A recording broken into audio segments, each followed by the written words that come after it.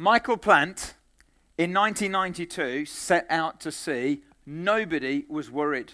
Nobody was bothered at all. He was going on a solo Atlantic crossing from America across to Europe. He'd done it many, many times before. Nobody was worried. Why? Because he was experienced. He'd been out on the hazardous seas many, many times.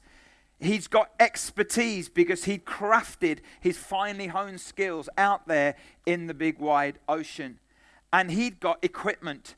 He had got a state-of-the-art boat. His boat, the Coyote, was state-of-the-art. It had everything you can imagine. It even had a radio that if he got distressed out on his own in the sea, it would send a message, a distress message to a satellite. Nobody was worried at all. So what went wrong 11 days into the sea, into the trip? It puzzled everyone. Radio contact was lost, but nobody panicked because Michael Plant had got it all together. But then the Coyote was sighted floating upside down, and the body of Michael Plant has never been discovered. When the boat was examined, they discovered that there was nothing wrong with the equipment above the waterline. The problem was below the waterline. You see, sailboats are designed in such a way that they have what's called a ballast weight. And if the ballast weight is connected properly to the keel, then it's designed in such a way that no amount of storm will capsize the boat. The problem was with Michael Plant, he'd put so much time, effort, and energy into what you see above the waterline that he'd failed to pay attention to what you see below the waterline. And it was that caused him to get lost at sea. It was that capsized his boat. You see, it doesn't matter what is seen, it's what is unseen that can capsize your boat. That's what we're going to talk about today. You know, I think we live in a world that totally focuses above the waterline. The stuff that you can see is all that seems important in our world these days. I mean, do you agree with me? And it's all about what you see. And so a lot of our TV programs are all about what you see. And you have an embarrassing body, then we can do something about it. You have a tattoo that everyone can see. We can fix it. We can change everything that you can see. And all of our focus and attention and energy is all above the waterline.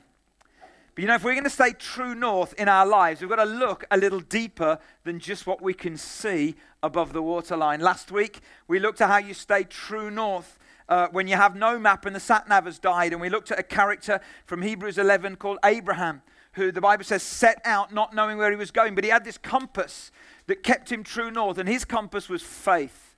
And you and I can have that compass as well, that compass of faith where we trust in God, even though we might not have a map and the sat-nav has died, we can follow God and we can know what it is to be true north. But this week, we want to ask this question. How do we, and I'm mixing my metaphors here, okay? So just forgive me on that one for all of you English people that might get a little bit twitchy about mixed metaphors and whatever. How do we prevent the boat of our life capsizing when the storm comes? How do we prevent ourselves, like Michael Plant, getting lost at sea? When you have the expertise and you have the experience and you have the equipment, but you don't pay attention to what's beneath the waterline. Well, this requires we pay attention and we work with this second kind of compass or navigational tool, and this one is called character. You see, it's your character that can capsize you. It won't be your expertise necessarily.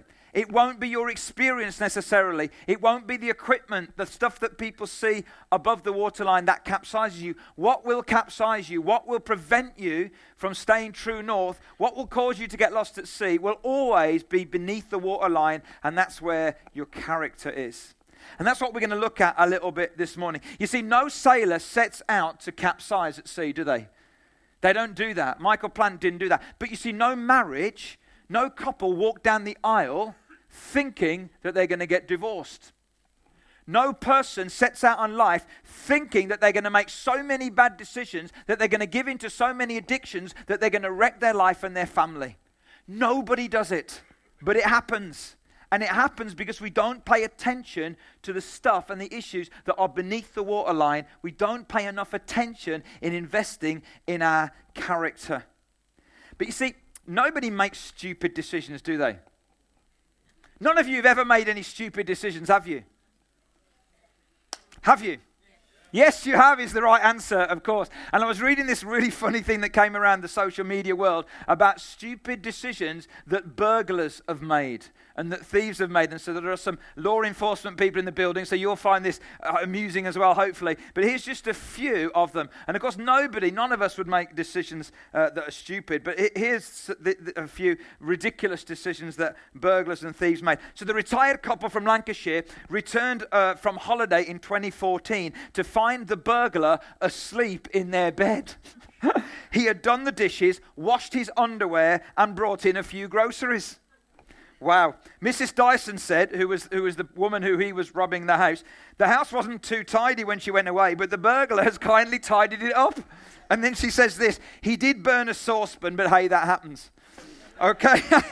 And then there's another one, a hapless couple, or hapless hold-up rather, of a newsagent in Abingdon, Oxfordshire, was captured on CCTV in 2012. During the attempted heist, James Allen removed his balaclava, fell over the drinks display, and then couldn't open the door to escape because he was pushing instead of pulling.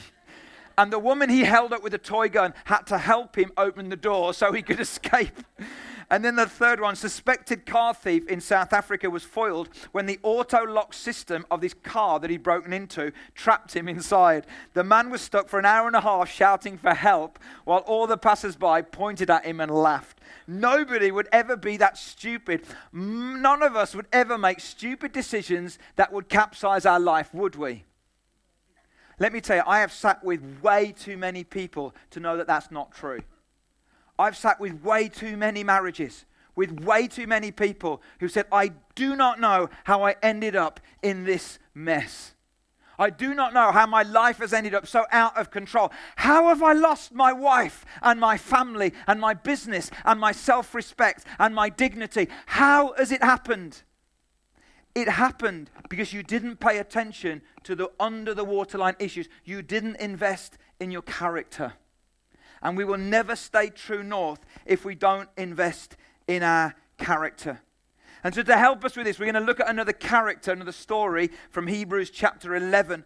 And last week we looked at Abraham, and I'm going to pick it up from Hebrews 11 verse 20. And it follows with Abraham's kind of son, and then we'll just read that. So it says, by faith Isaac blessed Jacob and Esau in regard to their future. By faith Jacob, when he was dying, blessed each of Joseph's sons and worshipped as he leant on the top of his staff. And here's the verse. By faith Joseph, when his end was near, spoke about the exodus of the Israelites from Egypt, and he gave instructions concerning the burial of his bones. Now, in Hebrews 11, we only hear one verse about this character Joseph, but we're going to look at Joseph. Because Joseph shows us what it's like for a man or a woman to live a life of integrity, to live by the compass of character, to live in such a way that even though he faced more in his life than you and I will ever face, and some of you have been and are going through some really tough stuff. He faced more than we will ever face, and yet he maintained true north because he invested into the compass of character. Now, what is character? Dictionary defines character as mental and moral qualities distinctive to an individual. Abraham Lincoln said, character is like a tree and reputation is its shadow. The shadow is what we think of it, but the tree is the real thing. Character is what you are when no one's looking. Hello? Character is what you are when nobody is looking. Because character is not above the waterline, it's beneath it. But it will be the thing that will cause you to capsize and get lost at sea if you don't pay attention to it. Because it's your character that can capsize you. So, before we talk about Joseph, I want to say a few things about character. Number one, your character is your gift to God. If you're a Christian this morning, and I know that not all of you would say that you are, you know, one of the things, aren't you so grateful to God? Anyone? And when we sing songs about that, Jesus, what you've done, you know that you didn't, I love that one line in the song. It's the first time I've sung that song, you know, it says, you didn't want heaven without us, so you brought heaven down. What an amazing line. And we want to think about how do we say thank you to God? Your character is your gift back to God. You will never, ever repay God for what he's done for you. But your character is one of your gifts back to God. Now, have you ever wished that you could change just one thing about the person next to you? Have you ever wished that? Yeah. A few little looks there. Now, have you ever wished you could change one thing about yourself? Anyone ever wished they could do that? And so, and sometimes when you think about that, you almost start fantasizing or imagining a little bit about what you could be. And a few months ago, I did one of these online Facebook tests. You've all done it. Saddos, you've all done it, you just don't want to admit it in public. There's some of you do because you splash it all over the place. But I did one of these things about what kind of sci-fi fantasy figure would you be? And so you answer all the questions, and then it doesn't know whether you're male or female. And so apparently the one I am most likely to be is this one. And I don't even... which is a little bit degrading and a little bit embarrassing. I don't even like Star Wars, and I know that's a sin for some of you and a crime, all right, but I don't even get it. But apparently, your gift to God is not whether you become Princess Leia or some other imaginary sci-fi fantasy figure. Your gift to God is becoming the best version of you that you can be, is actually Jesus forming himself in you. That's what the Bible says. Paul says, I pray earnestly that Christ is formed in you, in such a way that you become the best version of yourself. Dallas Willard, who's a Christian writer, he said, Christ-likeness is humanity as God always intended it. It's not super saint to be like Jesus. It's as God always intended it. To be like Jesus is humanity as God always intended it. Your character is your gift to God. But secondly, your character is what will make the biggest impact on the world. Over the long haul, over the long term, it's your character that will make the biggest impact on the world. I love this old reading by a guy called Charles Swindoll. Some of you will have heard it. And I think we need this now more than we've ever needed it. And listen to this. The world needs people who cannot be bought, whose word is their bond, who put character above wealth, who possess opinions and a will, who are larger than their vocations, who will not lose their individuality in a crowd, who will be as honest in the small things as they are in the great things, who will make no compromise with wrong, whose ambitions are not confined to their own selfish desires, who will not say they do it because everybody else does it, but who are true to their friends through good report and bad, in adversity as well as in prosperity, who do not believe that shrewdness, cunning, and hard-headedness are the best qualities for winning success, who are not ashamed or afraid to stand for the truth when it is unpopular, who can say no with emphasis, although the rest of the world says yes. Don't we need people like that? Don't we? That's character. It's character. Number 3, your character is what will keep you true north and prevent you from being capsized. You know, at 11:40 p.m. On April the 14th in 1912, when the Titanic hit the iceberg, nobody above the waterline batted an eyelid. The band carried on playing. The people carried on dancing. The crew carried on crewing and doing what they do. Nobody batted an eyelid because they were so arrogant and they were so self-confident because they were on the ship that couldn't be sunk. But underneath the waterline, 6 narrow slots had appeared in the hull, and water was cascading in and coming in at an alarming level. But on the surface, everything looked exactly the same. They played music while it went down. Nobody ran to the lifeboats. Why? Because they thought they were safe. They didn't pay attention to what was beneath the waterline. You see, the appearance of safety was mistaken for safety itself. And I want you to hear this, guys, with all of my heart and passion. Do not mistake the appearance of safety in your life or your marriage for safety itself. Any single one of us can be capsized at sea. Any one of us. Doesn't matter how experienced you are. Doesn't matter how much expertise you are. Doesn't matter how great it looks above the surface. If there's something wrong underneath the water, we all run the risk of being capsized when the storm comes.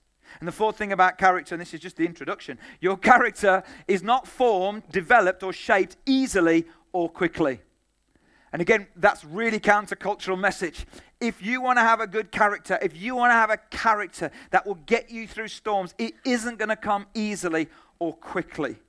And so we're going to look at how the character of Joseph was shaped and developed in 3 key areas of his life. Then at the end of this, I'm going to give you an opportunity to respond to this, because there may be one of these areas where you're under pressure right now and you're being maybe tempted to pull away from some of your deepest values because of one of these 3 areas of life. And I'm going to give you an opportunity to respond to God, to say, God, I don't want to do that. God, I want to anchor myself. I want to be true north in my life. So the first one is this. Character is tested and formed by how we handle adversity. And adversity simply means tough times, difficulty, suffering, painful times. Helen Keller, that famous American who was blind and deaf, she said, character cannot be developed in ease and quiet. Only through experience of trial and suffering can the spirit be strengthened, vision cleared, ambition inspired, and success achieved. Because I want it all and I want it now doesn't work.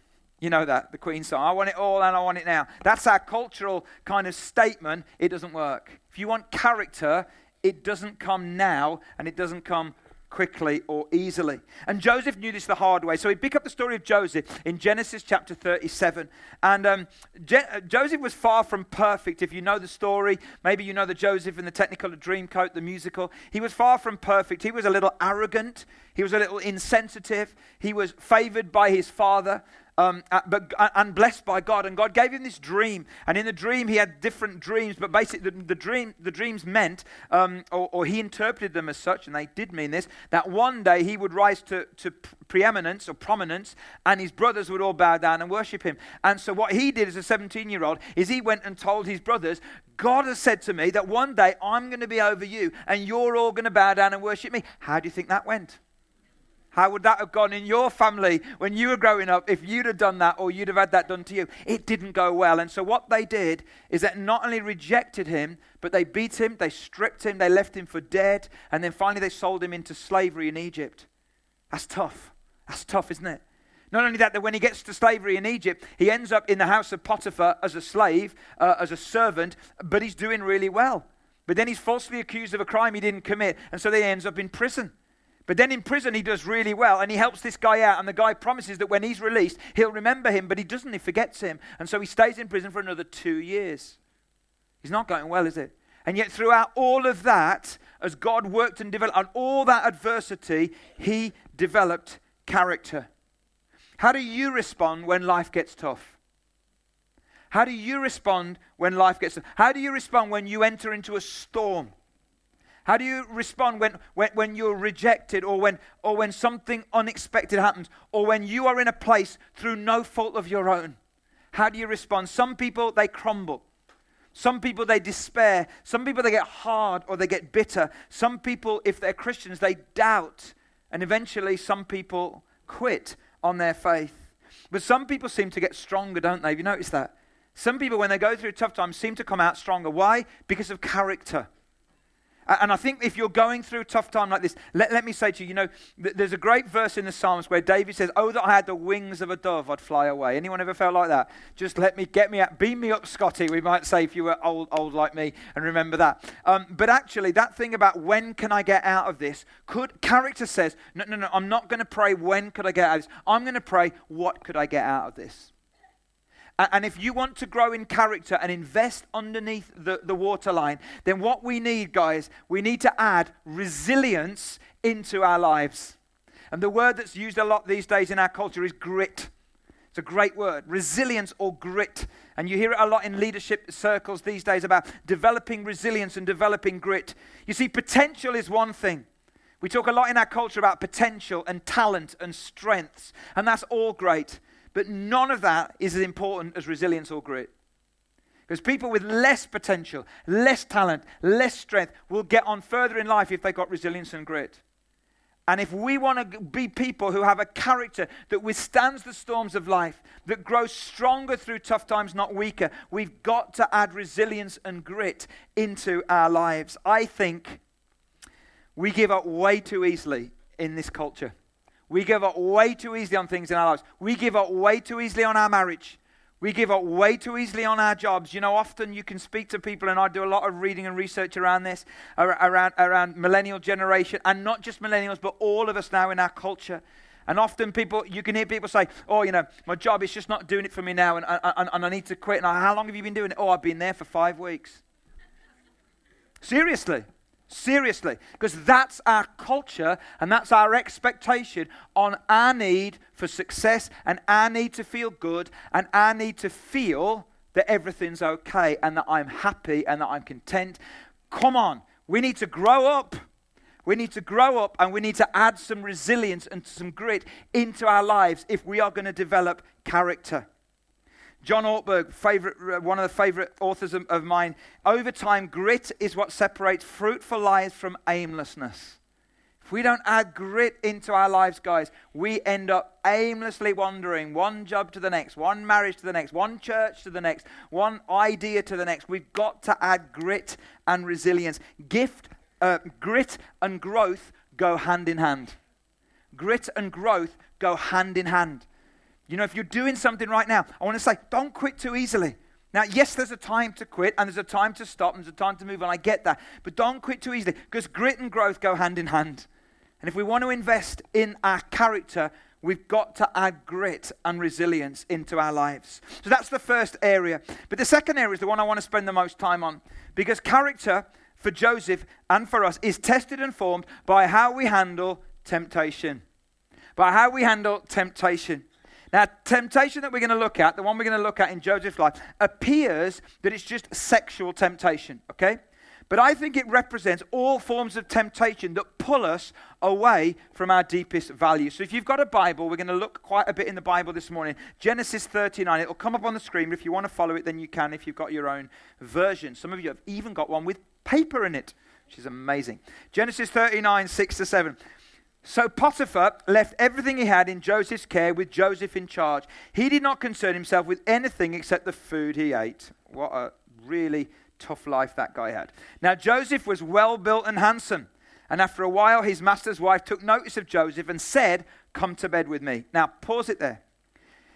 If you were Joseph, or I was Joseph, maybe what could go through my mind is this: why not? All I did was I told my brothers what I felt God say to me. I ended up beaten and stripped and left in a pit. I ended up being sold into slavery. Do you know what I mean? And here I am, a slave in Egypt. Why not? I deserve it. Nobody will know anyway. And that's some of the thought process that goes through our mind, isn't it? Maybe when we're coming through adversity, then temptation seems to come right behind it anyway, doesn't it? And it's tough at work, so why not? You deserve it anyway, because you've worked really hard.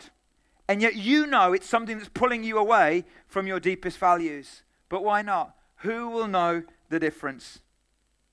Carry on. But he refused. With me in charge, he told her, my master does not concern himself with anything in the house. Everything he owns is entrusted to my care. No one is greater in this house than I am. My master has withheld nothing from me except you, because you are his wife. This is integrity, guys. This is integrity. How then could I do such a wicked thing? And listen, this now is character. How then could I do such a wicked thing and sin against God? Not just against your husband or you. How could I sin against God?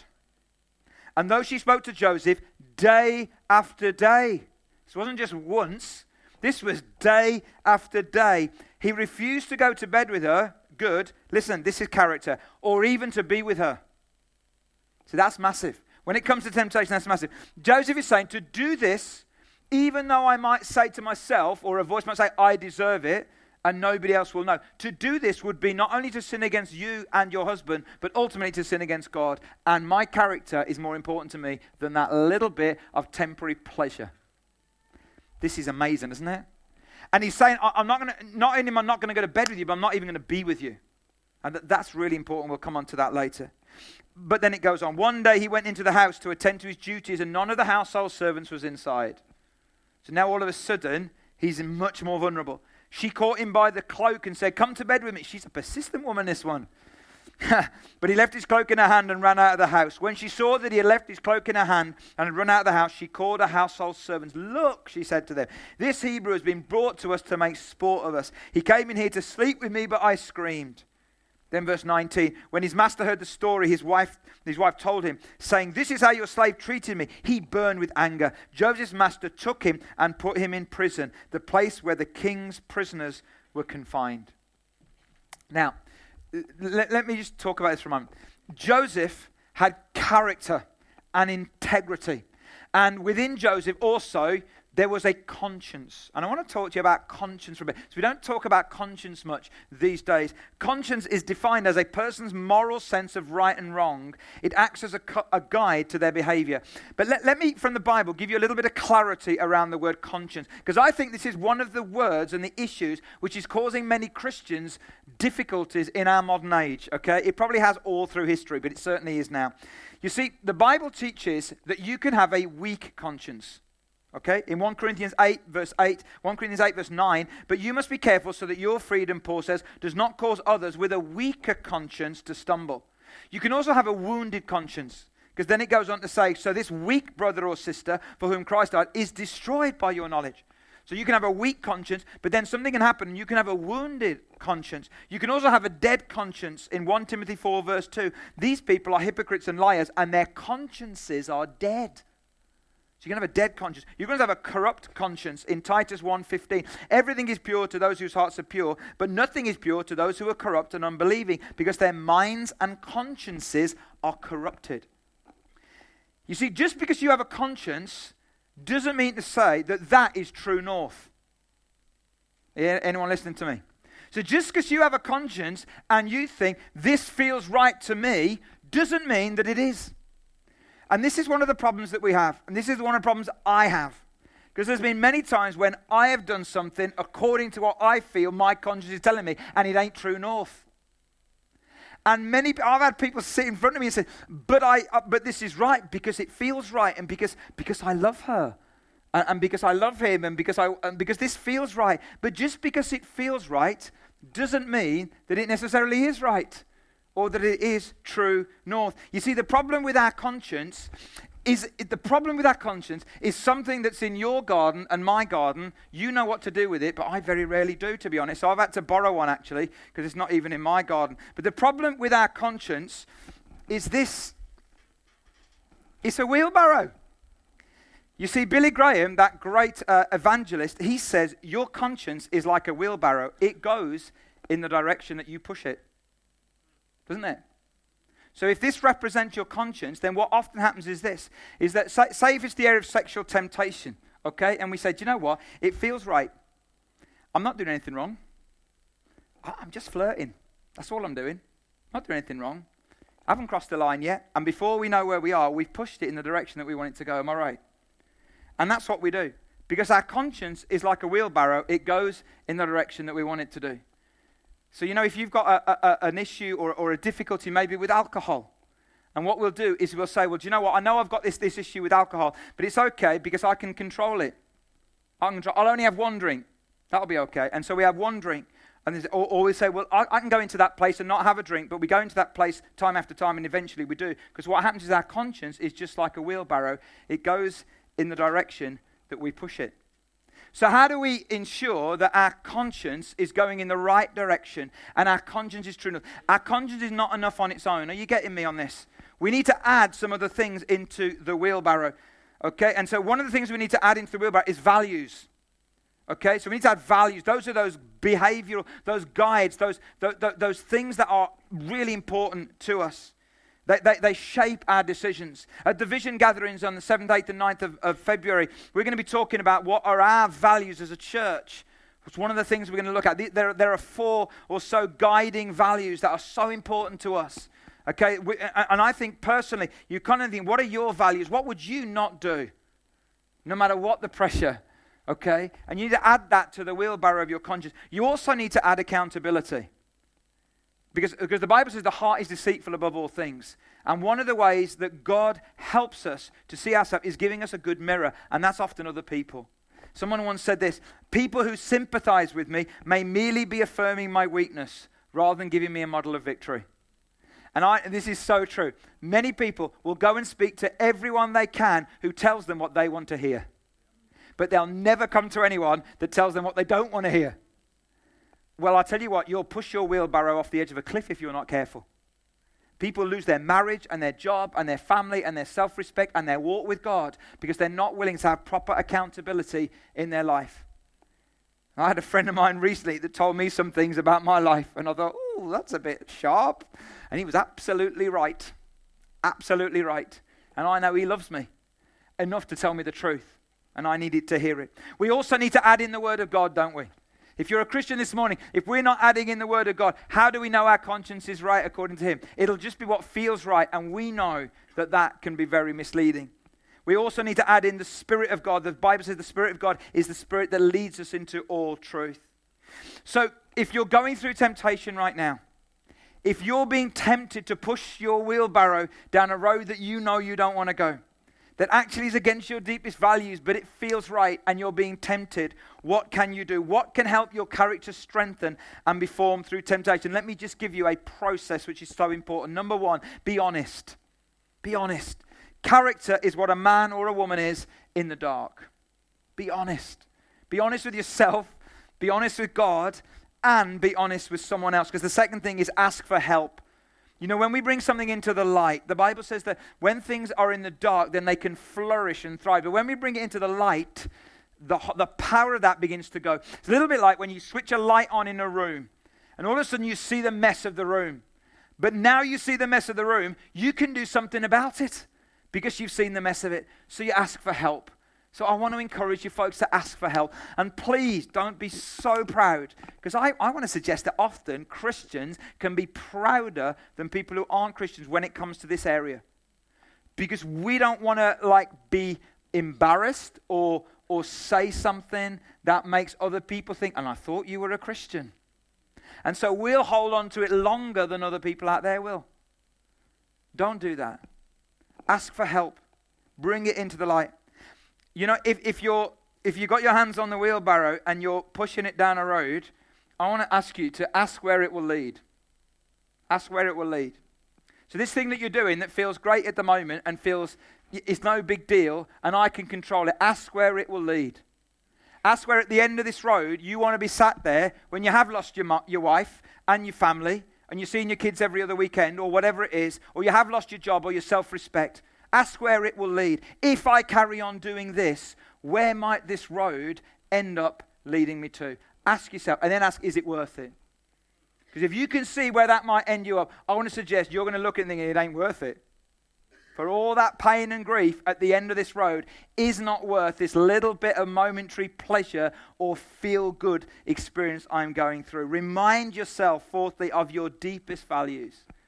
I love the story of Daniel. Daniel and those guys that were taken out of Jerusalem and put in the court of the king in Babylon.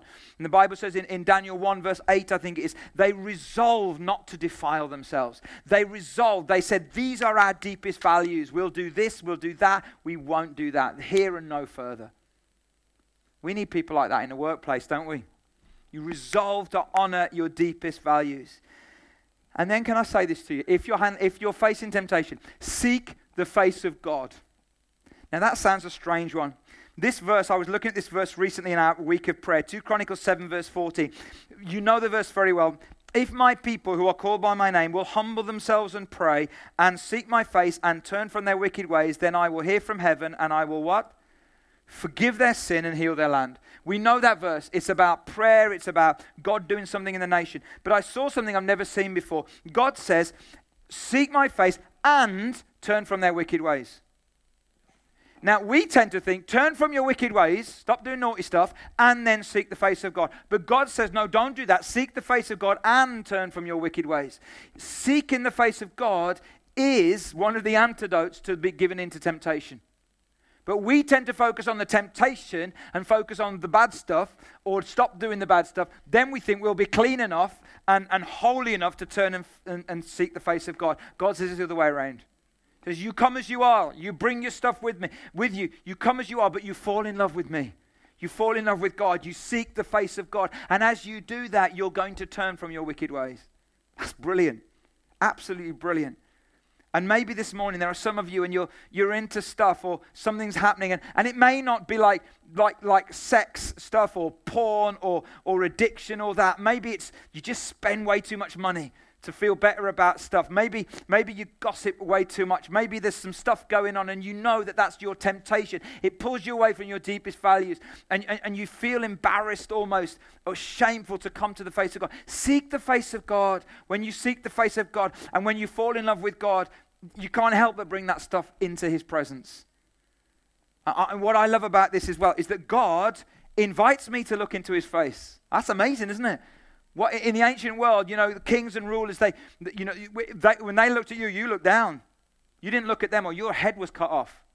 And yet my God, with all my weakness and my sin and my junk, invites me to look into his face. And when I look into his face, I don't see a frowning headmaster character, but I see a smiling, open-eyed, glint-eyed, kind of shiny-eyed God who loves me, who knows everything about me and who still wants me to seek his face. It's amazing. Seek the face of God. And then finally in this one, don't stay down too long. Whatever your temptation is or whatever you're struggling with, you will fail and slip from time to time. Don't stay down too long. Failure isn't slipping. Failure is staying down too long. So don't stay down too long. So are you being tempted today? Are you maybe pushing the wheelbarrow of your conscience down a path that you know is not where God wants you to go? It is not where you want to go, really, because at the end of that is a cliff and you don't want to fall off that cliff. You don't want to be capsized at sea. Final area that Joseph was tempted, and then we'll bring it to land. He was tested and developed his character through how he handled power and success. This is interesting. Two phrases keep appearing in the story of Joseph. The Lord was with Joseph, and secondly, and the Lord prospered Joseph. See, after the pit came the prison, but after the prison came the palace. After the dream came the disappointment. After the disappointment came the delay, but after the delay came the day when the dream was realized. And there came a moment for Joseph when he came to where God said he would come. And he's the second most powerful man in the world. And his brothers come to him and they bow before him even though they didn't recognize him. And he thinks back 23 years or whatever it was, 13 years to when he first gave that dream, and they took him and beat him, and now here it is, it's come to pass. He has all the power and he has all the success. Abraham Lincoln said, nearly all men can stand adversity, but if you want to really test a man's character, give him power. And we've seen that on our TV screens, and we're watching that right now, aren't we? What will really test a man's character is give him power. But you and I have power as well. You and I have power, even though you don't think you do.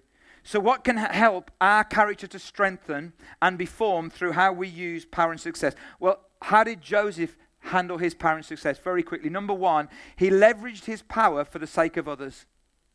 What I love about it is when he came into power, he said, God's told me that there's going to be 7 years of plenty. Like where it's just going to be plenty.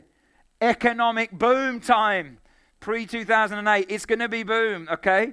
And many people could say, in that 7 hours, I'm going to cream it off for myself. I'm going to make the most I can. He didn't do that. He leveraged his power for the sake of others. He said, what? In that 7 years of plenty, we're going to store it up because there's some 7 years of famine coming. And he leveraged his power and success for the sake of other people. That's brilliant. Secondly, he withheld his power so he could offer forgiveness to the people who'd hurt him the most. Can you imagine what it was like with all those brothers who'd beaten him and who thought he was dead, then sold him into slavery? They didn't recognize him because he was older now, because he had Egyptian makeup on. They didn't expect him to be there in the court of the king. And can you imagine that moment when they realized, flipping heck, or whatever they said in Hebrew, it's Joseph. It's Joseph. Imagine. Power says he chops their head off. He withheld that and chose to put it aside so he could do this. Genesis 45 verse 4. Joseph said to his brothers, come close to me. When they'd done so, he said, I am your brother Joseph, the one you sold into Egypt. And he forgave them. You have power. You have the power to forgive someone who's hurt you. That's character. You have power to hold it over them. You have power to be bitter. You have power to stick the knife in, but you have power to forgive them. That builds character. And then he submits his power to a higher power. In Genesis 15, one of my favorite verses in the Bible, 19 to 21. But Joseph said to them, don't be afraid. Am I in the place of God? You intended to harm me, but God intended it for good, to accomplish what is now being done, the saving of many lives. That's awesome, isn't it? That's character. Submitting your power to a higher power. Humility. Do you know we need people in our world who are humble, hungry, and smart? People who are humble, who know where true power really lies, and who are willing to submit their power to a higher power. I want to invite the band to come back. It's your character that can capsize you, folks. And I know this is a hard message, and I've hit hard in some certain areas, and I know that. And I've done that because I love you. I've done that because I'm fed up of sitting in an office or in a home or in a coffee shop with someone, watching a life kind of crumble before me. And I want to say, God, why did you get yourself here? And I don't do that out of any sense of pride or arrogance or superiority. I do that out of a sense of just deep grief in my heart to say, you've not invested under the waterline. Marriages, you've got to invest under the waterline, dealing with your stuff, getting some help, doing all that kind of stuff that you know. But in our personal lives as well, we've got to do that, or we will end up capsized at sea. So I want to ask you to respond in a moment. And Mel, would you mind just moving out of the way? Thanks. Now, if your storm right now is adversity, okay? Maybe you're going through some tough times. And maybe what's happening is that your heart is weakened right now. Maybe what's happening is your courage or even your faith is being weakened. Maybe your grit is being weakened. So maybe you could give that to God and say, God, here's my heart. I'm going through tough times. Would you strengthen my heart? Maybe your storm is temptation. Could you say to God, God, I'm being tempted here. I'm being tempted to push this wheelbarrow of my conscience down a road I don't really want to go. I'm being tempted to pull away from my deepest values. Could you say, God, here's my heart. It's a tempted heart. Here it is. Would you strengthen it? Would you strengthen it? Or maybe you're in a position where you have some power and some success. And maybe your deal is that you don't want to use that over people. You want to use it for people. You want to use it in a way to honor God. Maybe you say, God, here's my heart. Here's my heart. God, would you keep me humble? And would you give me the grace to use what I have for the sake of others and to bring honor and glory to you? So I want to invite you. Maybe we stand. Let's stand, folks. Let's stand. I want to invite you in a moment to respond to God. And if nobody does, visibly, that's fine. But I want to give you an opportunity this morning just to say, here is my heart. We often say, here's my heart when we say, God, we want to love you. But what about, here's my heart? I'm being battered by the waves right now. I'm in a storm, going through adversity. Here's my heart. God, would you just come and strengthen my heart? Or God, here's my heart. It's a tempted heart right now. God, would you come and would you strengthen the resolve in me not to go down that road that will end up over the edge of that cliff? Or God, here's my heart. I have some power and success, but God, would you keep this heart humble? Here's my heart. You see, God invites you to seek his face and then turn. Not to turn and then seek his face. He invites you to seek his face. He invites you to bring your heart to him as your heart is right now. And he will do the rest. So let's close our eyes for a moment. And I'm going to pray. And then as the guys begin to sing this song, Here's My Heart, Lord, I want to invite any of you this morning. But if you want to respond to God, and we don't do this often these days because of time and space, but I've just felt it right to do it this morning, that I want to invite you to come and just to stand at the front here, and then someone's going to just come and pray for you. And they're not going to ask you what it is that you come for, okay? Because that's between you and God. But they are going to ask that the Holy Spirit will strengthen your heart for whatever your heart needs right now. So Father, I want to pray this morning that God, that we will be honest and open, Lord, before you, and honest and open with ourselves. And God, we bring our heart to you. God, we do not want to be Michael Plants spiritually. We don't want to be those people that look like we've got it all together, but actually 11 days out to sea, we are shipwrecked and lost. So God, would you invest again in the under the waterline issues? God, would you strengthen our character? Would you strengthen our heart, we pray? God, for those who are facing tough times, would you comfort and strengthen? For those who are being tested or those who are being tempted right now, God, would you encourage their resolve, Lord Jesus? For those who have some power, God, would they use it humbly and wisely for the sake of others and to bring honor and glory to you? And so, God, here's our heart. So, Lord, we want to respond. We want to keep our hearts soft. God, our hearts stay soft by continually responding to you, not getting hard or bitter. So, God, here we are. God, I pray that whichever of these is applicable to us, God, that we would respond to you this morning. In Jesus' name. Amen. So if any of you want to come and just respond to God in these moments, then I want to invite you to do that as the guys begin.